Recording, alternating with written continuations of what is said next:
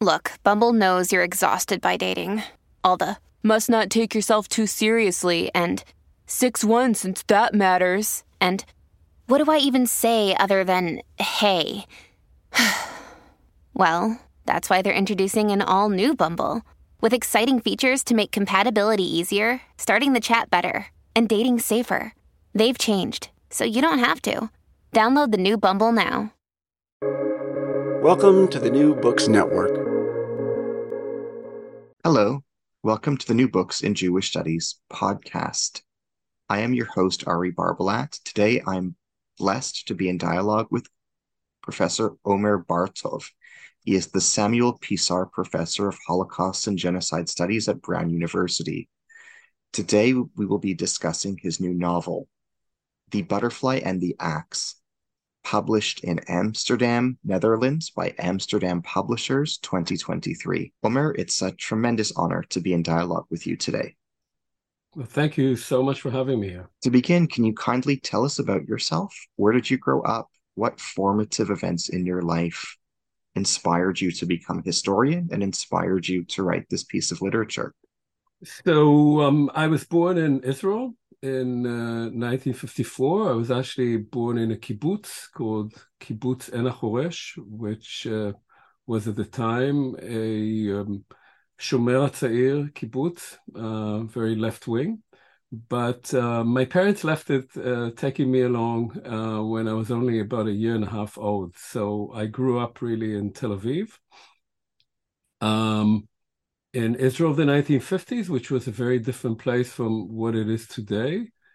I did spend a couple of years in the United States as a child and a couple of years in Britain as a teenager because of my parents' occupations. I served in the Israeli army for 4 years, which overlapped also with the war of 1973. I then went to university, studied at Tel Aviv University for my first degree, and then at Oxford University for my PhD.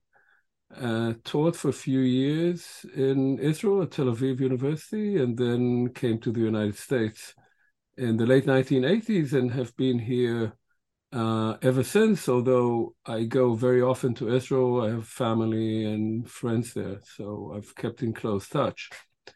In terms of what in my biography is related to the book, in some ways, everything is. So I'd say that I grew up in a society that was filled with Holocaust survivors, so this was always somewhat in the background. But also a society in which there was great reluctance to talk about the past, and we were educated to look forward to the future as young men and women in a Zionist, ideologically very committed country at the time. Then in my research as a historian, I studied Nazi Germany at some depth. And in more recent years, I spent 20 years really studying the area in which my mother was born. And I wrote a book about the town in which she was born, Anatomy of a Genocide, the life and death of a town called Buchach. So that by the time I got around to writing this book, which had been on my mind since the 1980s, but was waiting there, I knew a great deal about the history of that region that I write about, the region in which my mother was born and from which my family came, and in which the vast majority of my family was murdered. But I realized that I knew nothing about how my own family was actually killed. I knew a great deal about what happened there, but not what happened to them. And so in that sense, this was at the core of my motivation to try and imagine what I could not document as a historian. What are the primary themes in this novel? What message or messages does this novel convey? I think the number of messages, if you like. I can't say that I wrote the novel with a message, I don't even think so much of writing fiction with a message, but it has some underlying themes that were important to me, and I think can be of interest to readers. The first is, as I said, that a sort of fundamental conundrum, fundamental problem with writing history, especially a history of destruction, of genocide, or of specifically the case of the Holocaust, is that when you write about those events, you're writing about destruction, and one of the things that gets destroyed are people and documents. And so in order to reconstruct that, as a historian, you have to use documents. And so in a sense, when you are trying to reconstruct genocide, to reconstruct the Holocaust, on the basis of the existing documentation, you tend to miss out on many of the victims of that event who left no record and who have been forgotten and sort of erased.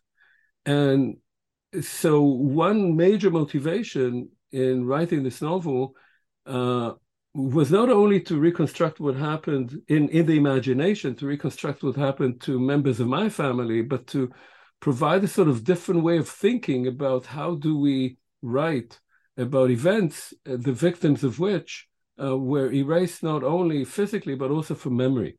So this is at the core of it. The two more specific issues that I'm interested in is on two levels, I would say, in the novel. One is what happened at the time. So what happened at the time and what is known is that there was a specific murder of a particular Jewish family, a couple, a young man and woman, and the young daughter and a baby. And they were murdered in a Ukrainian village in the spring of 1944, but we know nothing about what happened there. And so one theme in the novel is an attempt to find out what happened through a variety of sources, through testimonies, through memories, through letters, confessions, conversations, visits to the place, and so forth. So that's a kind of investigatory impulse. What happened there? And obviously, when you do that, whether you do it as a writer or as a historian, you discover that there are various versions to what happened. Or if you do it, say, in a courtroom, and you may or may not accept the one or more of these versions, but you never entirely get to the truth of what precisely happened. The second theme that really interested me, and the two main characters in the novel embody that, is that murder that occurred decades and decades ago had an effect on generations afterwards, despite the fact that they did not know what happened. And so this horror that occurs in spring of 1944 seeps from one generation to another. And I'm focusing on two people who are grandchildren of the characters who were involved there, who one of whom is Ukrainian, although he grew up in Britain because his grandfather came to Britain after World War II, and the other is Jewish Israeli because her grandparents came to Palestine in the 1930s. And both of them discover over the novel how badly influenced, how wounded they were by that event, because it had such an effect on their grandparents and on their parents. And the memory of that trauma, the sort of transgenerational trauma, affected them. And in a sense that, I guess if we're talking about a message, it is that sometimes the only way to understand what it is that is eating you from within, that is obstructing you in your own life, is to return to that moment of the trauma, or as I say, to return to the scene of the crime and to try and reconstruct what it was that happened. And as they do that, this man and woman, become close to each other. They begin to empathetically understand the other, although they, so to speak, belong to two different camps, as it was at the time of the murder itself. What would you like listeners to get out of our dialogue today? Well, I'd like them, first of all, to be interested in the novel and to give it a try. It's not conventional, I would say, but I think it tells you something about that past that we usually don't talk about or don't talk about in this way. And I'd like them more generally, I think, to think differently about the relationship between the past as history and the past as imagination. My feeling has always been that we don't know the past well enough, and it's often hard to access through scholarship because scholars write books that most people don't really have the time or interest in reading, and I think that you can access that past, which is important to all of us. Say, if we examine now what is happening in the areas that I started writing on before the war in Russia and Ukraine, or the Russian invasion of Ukraine began, if you read this kind of fiction, you gain some understanding both of the past and of the impact of the past on the present. And that, I think, is what is at the core of what I'm trying to do and what I hope the readers will get out of this book. How does this novel help us contextualize the current Russia-Ukraine war in new ways? So it's a very strange thing for me because I spent 20 years studying this region, and at the time, very few people in America, for sure, knew much about Ukraine in general. And the area that I was spending much time in, Western Ukraine, which used to be actually a part of Poland in the past, known as Eastern Galicia, and before that, even part of Austria.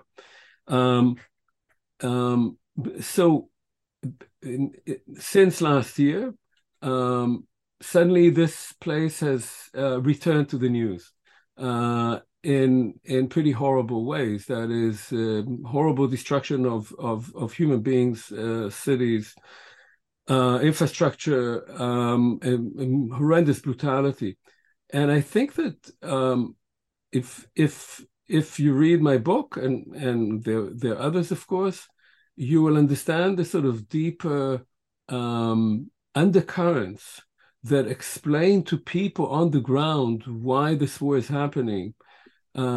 Whereas for us, living in the West, living out of that area, and not knowing that history, everything appears a bit strange. Why is this happening? Why are these two very closely related peoples fighting each other so bitterly? And so I think if you understand parts of what you read in the book has to do with the sense of Ukrainian desire for independence from foreign rule. Foreign rule by Poles, foreign rule by Germans, and foreign rule by Russians. And that goes back all the way to World War II, and even before that. And so for many Ukrainians, the Russian invasion of Ukraine is yet another attempt to rid them or to take away from them the independence that they finally gained with the fall of the Soviet Union in 1991. And so the book, in some ways, gives you a glimpse into how Ukrainians would feel about this war on the basis of what had happened already 8 decades ago. In what ways is this novel interconnected with your previous history scholarship, or in what ways is it not connected? Can you comment about the relationship between this current work of literature and your previous work in history? Yeah, for me, this is actually a very sort of interesting question because you get to a certain age in your life where you try to find logic in what you did in the past. And if you look hard enough, you may find it. Now, it may have not been there when you started off, but somehow, partly by plan, partly by coincidence, partly just by instinct, something like that was created. So when I think about this novel now, I actually think of it as part of what I would call a quartet, of which three parts have been written, and the fourth I'm working on right now. So my book, Anatomy of a Genocide, which came out in 2018, as I said, was really a historical study of what happened in that area before and during the Holocaust. And it ends up with a very sort of with an anatomy of a genocide, that is, with a very close look into what occurs there on the ground in one town. And it uses a great deal of first-person accounts of testimonies of trial proceedings and so forth to get close to how people experience that event. As I said, what I discovered after writing it was that I knew everything about, or as much as I could as a historian, about what happened there, but not about my own family. And so the novel is an attempt to fill in that gap. So these two works are in relationship to each other. One is what we know about what happened on the basis of documents, and one is an attempt to fill in the gap that we cannot write about as a documentary history. The other two legs of this quartet are a book that I more recently published in June of 2022, Tales from the Borderlands, that tells many of the stories of that area before the genocide. And that some of these are themes that are also appear in the novel. That is, who those people were, where they came from, what sort of lives they led before all the violence began. And the last book that I'm still working on now is actually on the next generation.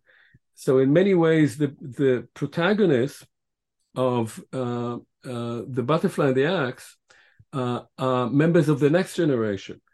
And they're imagined, but they're imagined on the basis of many such individuals that are intimately known to me. And the book that I am writing now is about that next generation of people who grew up in what became the State of Israel, born in the 1950s and 60s, who very gradually come into an understanding of the world that they had come from, so to speak, that is, that their families had come from. So in that sense, the novel imagines what the history books try to document. And that's the relationship that I'm especially interested in. What does this novel teach us about memory and amnesia? I think it teaches us that memory, let me put it that way. I said that many years ago that you cannot forget what you don't remember. So in order for us to have amnesia, there is something that occurred and that at some point we remembered or could have remembered, and then that was either erased from memory, forgotten, or distorted, or lied about, or obfuscated. And so there's obviously a very close relationship between memory and amnesia. One cannot exist without the other. In the novel, the attempt to recreate that past is under circumstances where different people want to remember the past differently. And they either cannot access it, or they do not want it to remember the way it was because it's too painful, or they don't want to it to be remembered as it was because they were complicit in crimes in it, or complicit in acts that they are not particularly proud of. And so what the novel tries to do is a kind of archaeology of memory with different people, different voices, talking about the past in ways that both reveal what happened in that past, but also try to describe it in a particular way that may be more helpful to them, to their legacy, to the way they want to be remembered or thought of by their children or grandchildren. And so in that sense, it is centrally about memory, forgetting, erasure, and amnesia. And I'd say that in that sense, it's really about an era that we are still grappling with precisely on that level. If you just think again about the war between Russia and Ukraine, or you think about writing and speaking about the Holocaust, we are always talking about what we must remember. And in talking about what we must remember or what we must never forget, we are also always not remembering, because we're saying there are things we should remember, there are things we don't need to, or maybe we shouldn't remember. And that struggle between the two is at the core of the novel itself through the characters, rather than in this sort of theoretical manner that I'm speaking about it right now. What does your novel teach us about trauma? How does PTSD show up in the story? What are the different manifestations? Right. So it shows up in various ways. I'd say the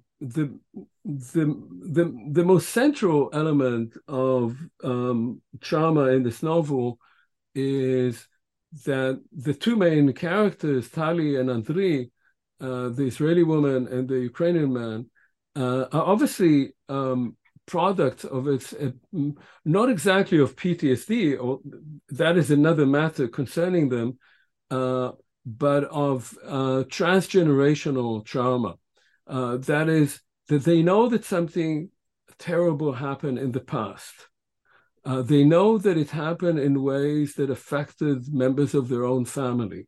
And they know that the effect of that on previous generations of their own family affected them.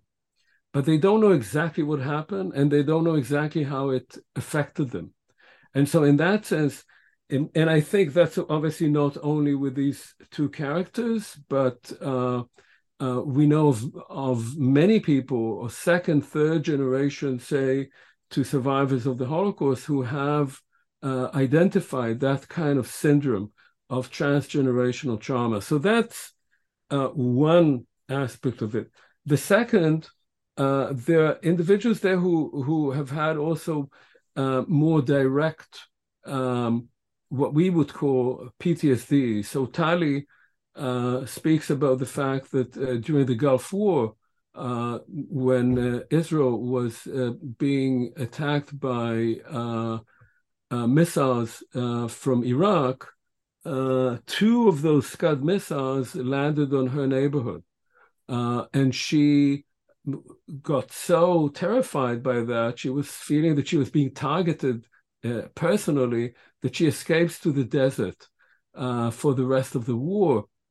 But as she tries to understand what it is that happened to her, and why that then PTSD returns years later, she begins to think that in fact the core of that was something much earlier than that. That is, that her mother had never recovered from her own childhood, and that her grandmother is a person who is deeply traumatized by the circumstances of leaving her home in the 1930s.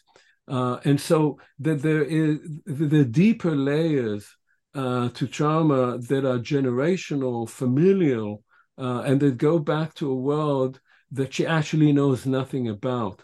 So this is what I mean, where you have different layers of trauma, and one is related in complex ways to another. What does your novel teach us about the experiences of Holocaust survivors in Israeli social history?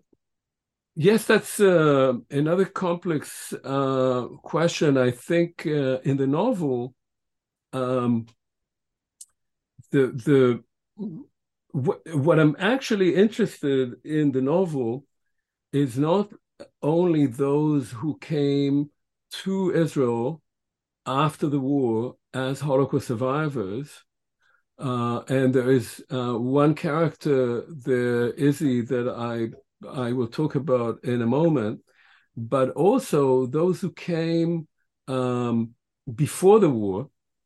So they barely escaped what happened later on to the rest of their families, and they have a complex relationship to that event. That is, they were not there when it happened, uh, and yet their entire families were wiped out. That sense, if you know what is called sometimes survivor's guilt, uh, leaves a stamp on those people and later on future generations having actually not been there, but almost having been there. In the story that I tell, very few people come out. Most of the people who remain there die there. But one person does arrive. And I'm interested in this character, Izzy, because when he comes to Israel after the war, um, as the sole survivor of this entire family, of the Schumer family, he's not welcomed by them. And he's not welcomed by them because there are rumors that he was a policeman, that he survived because he cooperated in one way or another with the Germans, with the perpetrators. And eventually we find a letter that he left behind explaining his own experience. And in some ways, the letter, I would say, embodies not only the horrible choices that people had to make at the time, and possibly the the the the injustice that was done to them by judging them, people judging them who were never under those circumstances and have no idea how they would have acted, but also that people who came out of hell and came to Israel, and not only to Israel, it could have been to the United States or to France. There was a kind of myth that they did not want to speak about what happened. But in many, many cases, and that's in the case of this character in the novel, Izzy, nobody wanted to listen to them. And they did not talk because no one listened. And people did not want to listen because they were afraid of what they would be told. They did not really want to know what happened. And they said, just you have to adapt to things as they are. And that is something that happened very much in Israel in the early years. And the first opening, historically, of speaking about that was the Eichmann trial in 1961-62. So that's almost 2 decades after the end of the war. Can you explain the plot or plots in this novel? Can you summarize the interwoven storylines? Yes, I can try. It's so the novel begins with there's one character in the novel who's not named, and he's the narrator, and he's a kind of historian. He lives in North America, and at the beginning of the novel, he's informed that his father is about to die. His father is very old, and so he gets on a plane and he goes to Tel Aviv, where his father lives, and he is with his father for the last days of his life. And then he stays there for the Shiva, for the mourning period, or for part of the mourning period. And as he is going through this experience, he also encounters, as one often does, images of the past. That is, in the most physical way, that he's sitting in the shiva and he's looking through photo albums of the family that he hadn't looked at for a very long time, or sometimes never. But there's nobody left to tell him who are the people in these photos, because the last person who could have told him was his father. But the reason he's there at the shiva is that his father has already died.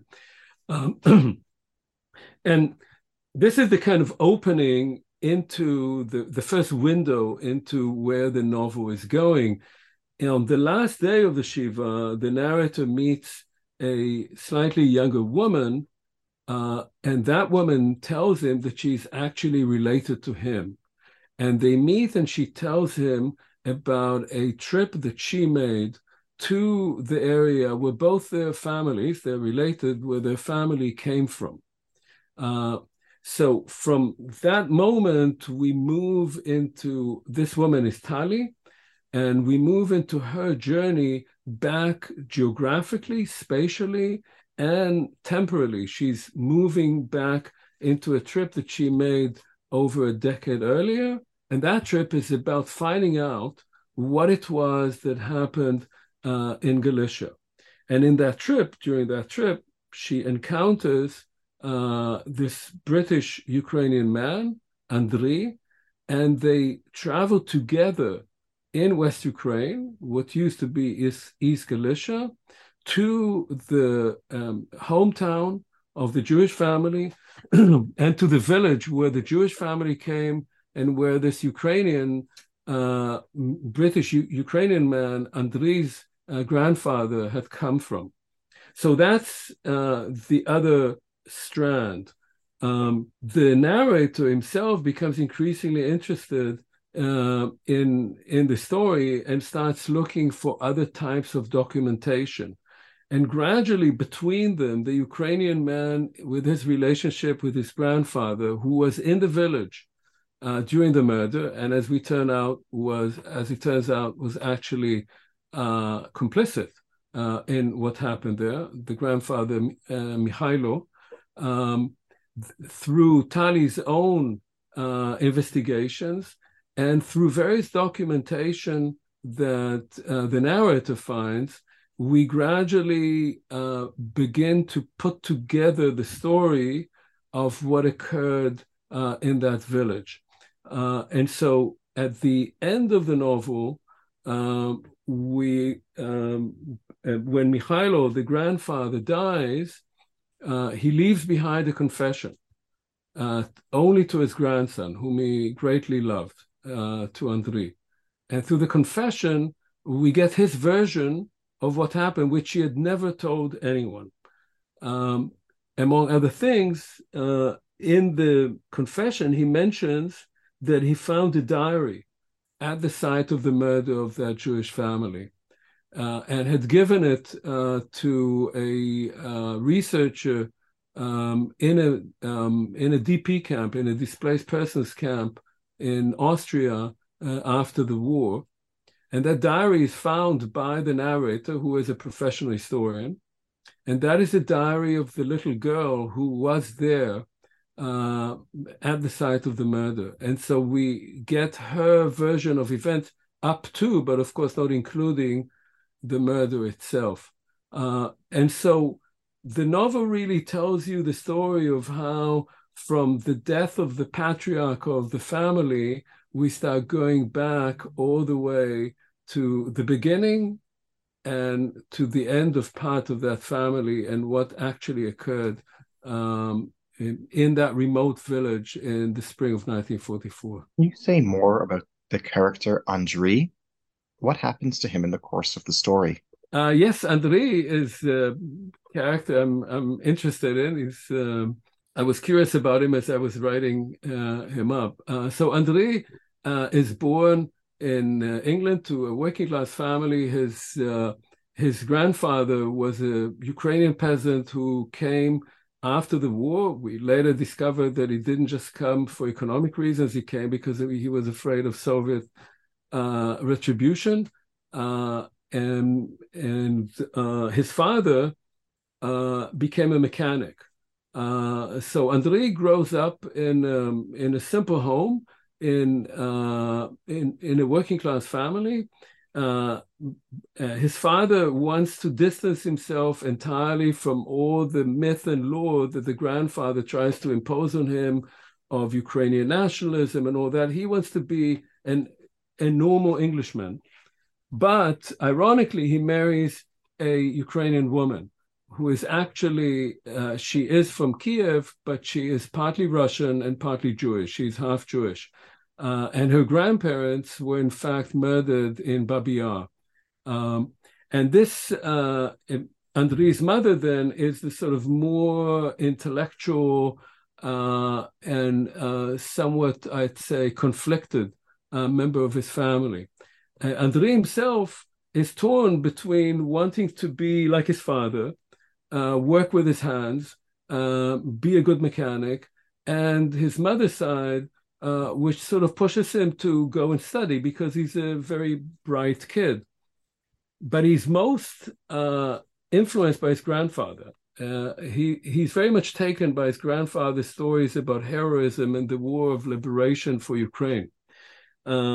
And it's largely because of his grandfather that he decides to go and do a PhD on the history of Ukrainian nationalism in that area of Ukraine, where actually Ukrainian nationalism began. And so despite this sort of class consciousness, he does go and first does a first degree in Sheffield University and then goes to Oxford and gets a PhD. And the year that he meets Tali in Lviv in West Ukraine is just after he has finished his PhD, and he wants to spend some time in Ukraine. He speaks Ukrainian from home from his grandfather, but he wants now to spend some time in that country. And he's also increasingly suspicious of the stories that his grandfather told him. He feels that there's something that doesn't quite match up. And so his plan is to go to the village, to the ancestral village, and to see if he can still find out maybe something that happened there that his grandfather didn't tell him. But he's afraid of doing that, and he finally resolves to do it only after he meets Tali, who is on her own quest. Can you tell us more about Tali? Can you contextualize this character in the novel for us? Yes, Tali is a beautiful woman. When the narrator meets her, she's already well into middle age. She's a beautiful and adventurous woman with a very, very fraught past. Tali's mother was not of sound mind. Tali was her only daughter. She does not know who her father was. And because her mother was not well, Tali already as a child was sent to a kibbutz to be educated as what they called at the time external children. So there were sort of institutions for children, some of whom were Holocaust survivors and some of whom came from what was called in Israel then broken families. And so she basically, her mother, she doesn't have much contact with her mother. She doesn't know who her father is. And she grows up in a kibbutz, which she does not like. She has intellectual ambitions, but finds herself being abused by one of her teachers. So her years in the kibbutz are very hard, 7 very hard years. She then goes to the army, doesn't particularly like her service in the army, but does it like everyone else, and then goes to university. And she is obviously very bright, and she may have a sort of academic future, but she gets into another difficult relationship with one of her professors who ends up really sexually abusing her. And she leaves academia very bitterly and becomes a travel agent. And being a travel agent works quite well for her in the sense that she can travel. And in that sense, she is rootless. She knows that there is a sort of bitter core at her beginning, which dates back why is her mother the way she is? And that goes back to her grandmother, who came from the ancestral town in the 1930s. And she's looking, Tali is, for what is it that made her life so miserable. And so for her, this journey to Ukraine is not simply to find out what happened in spring 1944, but really what happened to her and why she is the way she is. And her encounter with Andriy doesn't resolve it, but creates a very different kind of layer of empathy rather than one of resentment and bitterness. And to me, that is interesting because it's the meeting of so-called enemies or people from the other side that helps her look more empathetically into her own past, into her own self through that relationship with Andriy. What can you tell us about the character Rochale? Can you describe what happens to her in the story? Yes, so Rochale is the sister of Tadi's grandfather and of the narrator's grandfather. They are two brothers. So, and while the two brothers, Yaakov and Adolf, leave Galicia in the 1930s, Rochale stays. She marries. She marries an academic, which is very rare at the time. This is not a family of academics. This is a family, the great-grandfather is an estate manager, and they're working men. They work in agriculture, in commerce. She marries an academic. She herself wanted to have a better education, but the circumstances did not allow for that. So she marries Max Reichert, who has an academic degree. And because of that, she's called the jewel in the crown. So she's referred to as the jewel in the crown, the sort of most beloved daughter of the family. Her husband, Max, however, cannot find a job as a teacher, certainly not as a professor in 1930s Poland, and ends up having to agree to run one of his father-in-law's businesses, which is a mill in one of the villages, very far from what Rochale had hoped to have. She also then has a daughter by him who is called Judith, a young girl. Rochale and Max and Judith end up hiding in the ancestral village on the banks of the Dniester during the Holocaust. And during that time, another child is born, a baby called, whom they call David. And it is Judith, Rochale's daughter, who writes a diary in Hebrew, which she doesn't know that well, but as a kind of gesture of rebellion against all those people who are trying to kill them. And it is that diary that eventually is found by the narrator. And then Rochale and Max and Judith and David are murdered. Can you tell us about Yaakov and Adolf Sumer? What happens to them in the story? So Adolf and Yaakov are two brothers. They grow up in that village. That's a remote village on the Dniester called in the book Miezhin or Meren in Ukrainian. Their father is the estate manager. And so they grew up as farm boys. They're two big, tall, strong young men. They have a close relationship with the two sons of the Duchess, the owner of the estate. Her husband had died, and she is the owner of the estate. And her two sons are friends with Jacob and Adolf. But the family, the owners of the estate, are an ancient aristocratic Polish family, and these two young Jewish boys are just basically farm boys. But they have a happy childhood there. Later on, they move.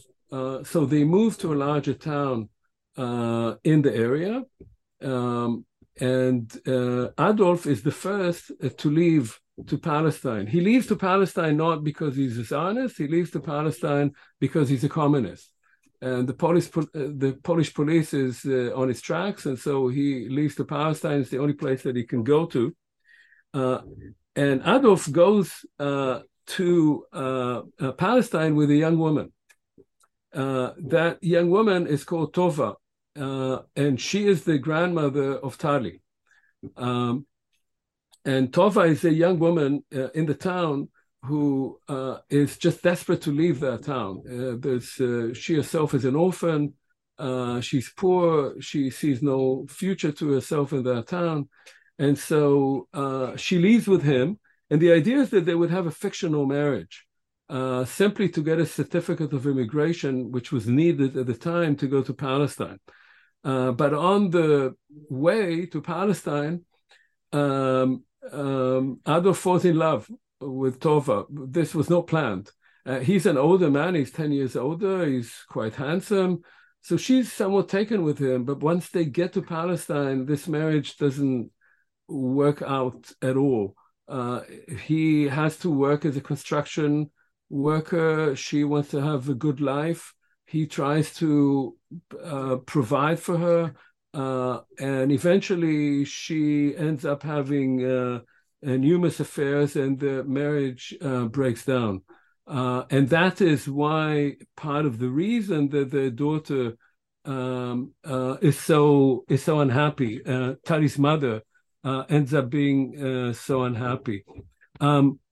Yaakov, the older brother, is a Zionist, and he comes a few years later to Palestine with his wife, his daughter, who is the narrator's mother, and two other boys. One event that happens to these two men occurs in 1943 in Palestine, that is during World War II, when one of the boys who used to play with them in the ancestral village, who had been while being deported by the Soviets to the Soviet Union, and then joined the Polish army that was formed after the German invasion of Russia, known as the Anders Army, ends up in Palestine. This Polish army was sent through southern Russia, Iran, Palestine to fight in Italy. And this man, Yannick, who ends up as a soldier in Palestine for a few months, looks them up.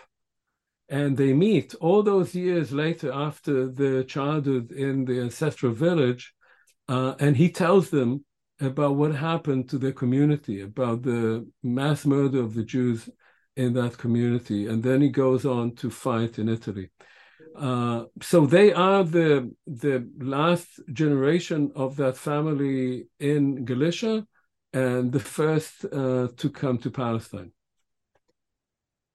You tell us about Judith Reichert. What role does she play in your story? So Judith is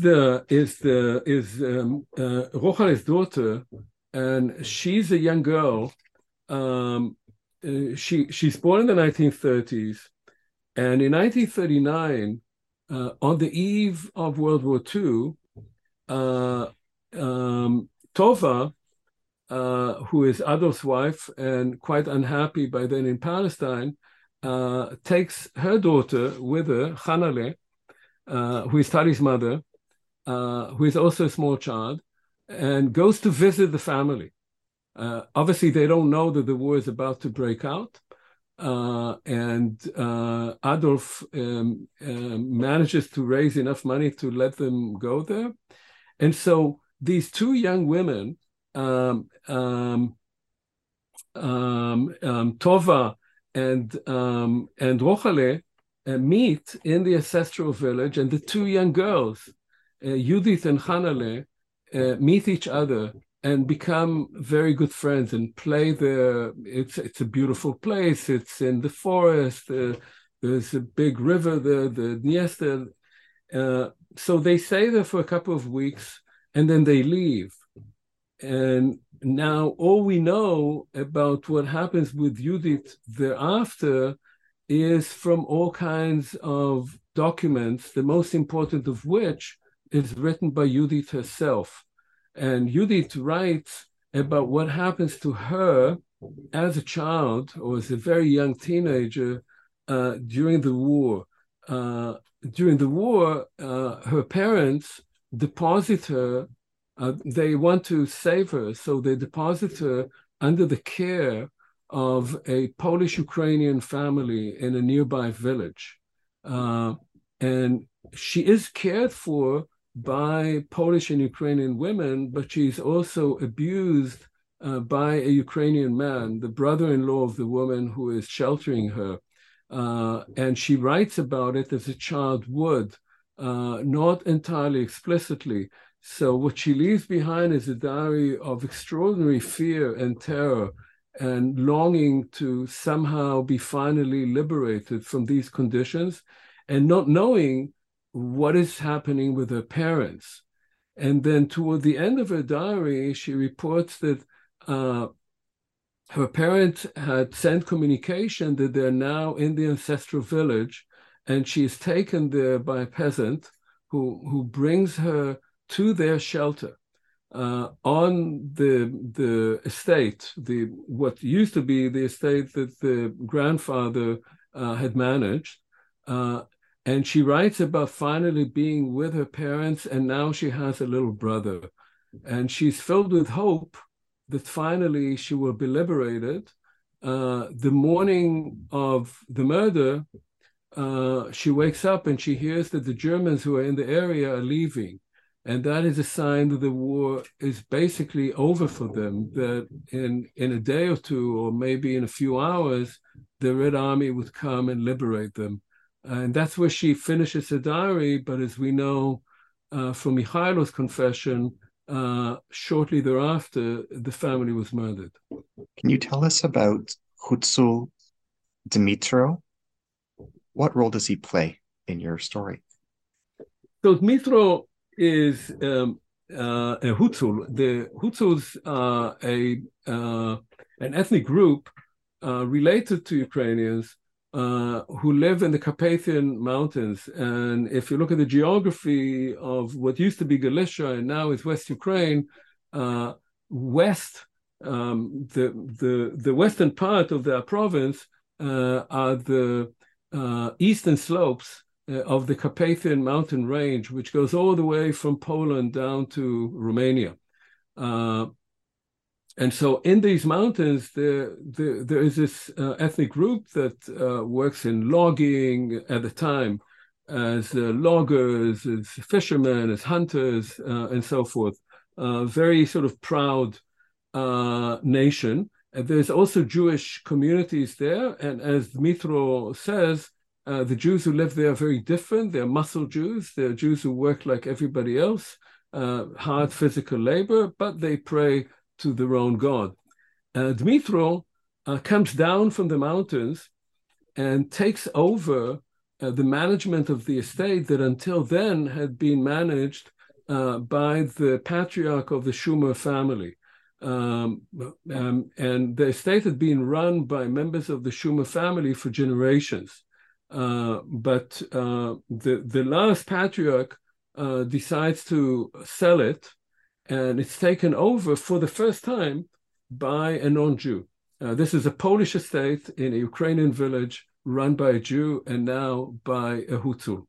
And so he's very proud, Dmitro, of having now taken over responsibility for running the estate.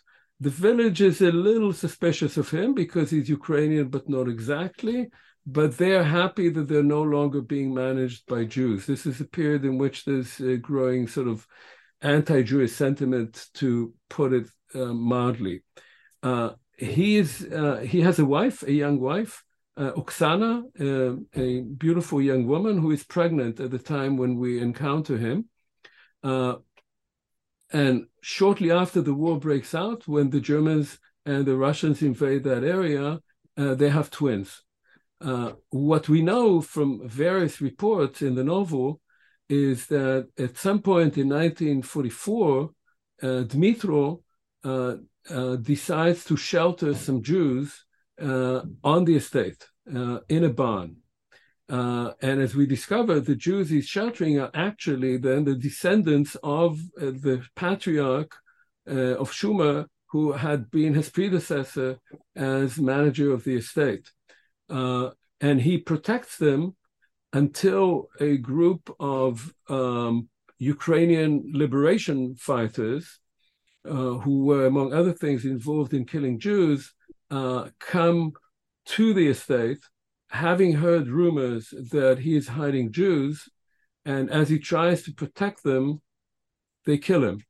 And then they proceed to carry out the killing of the Jews in the barn. What does this novel teach us about love?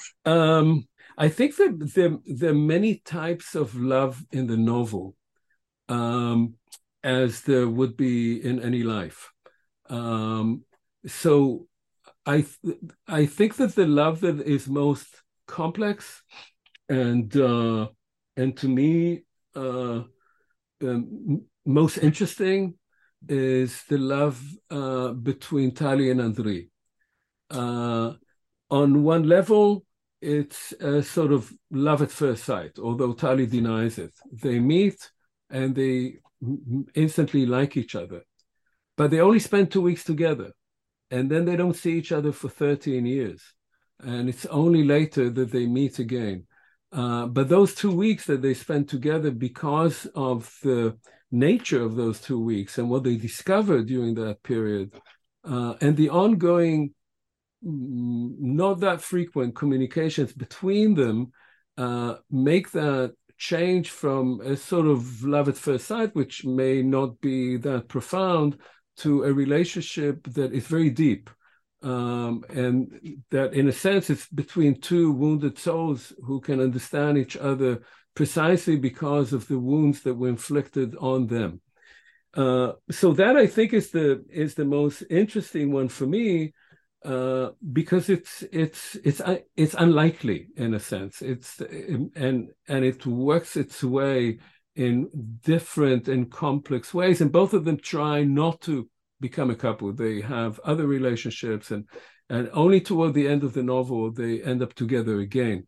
There are other types of love. There is the love of the narrator to his father, with which the novel begins. And it's also a complex love, because the narrator obviously loves his father, knows his father loves him, but they've never had very good communication with each other.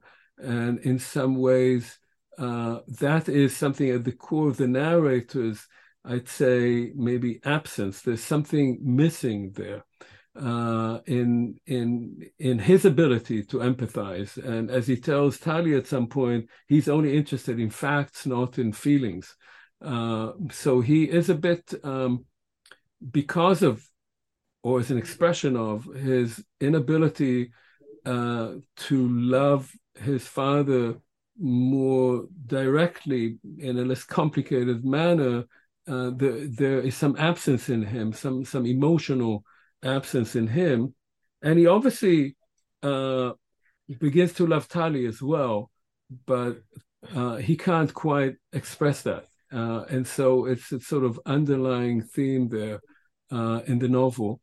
Then there is the love between Andrei and his grandfather.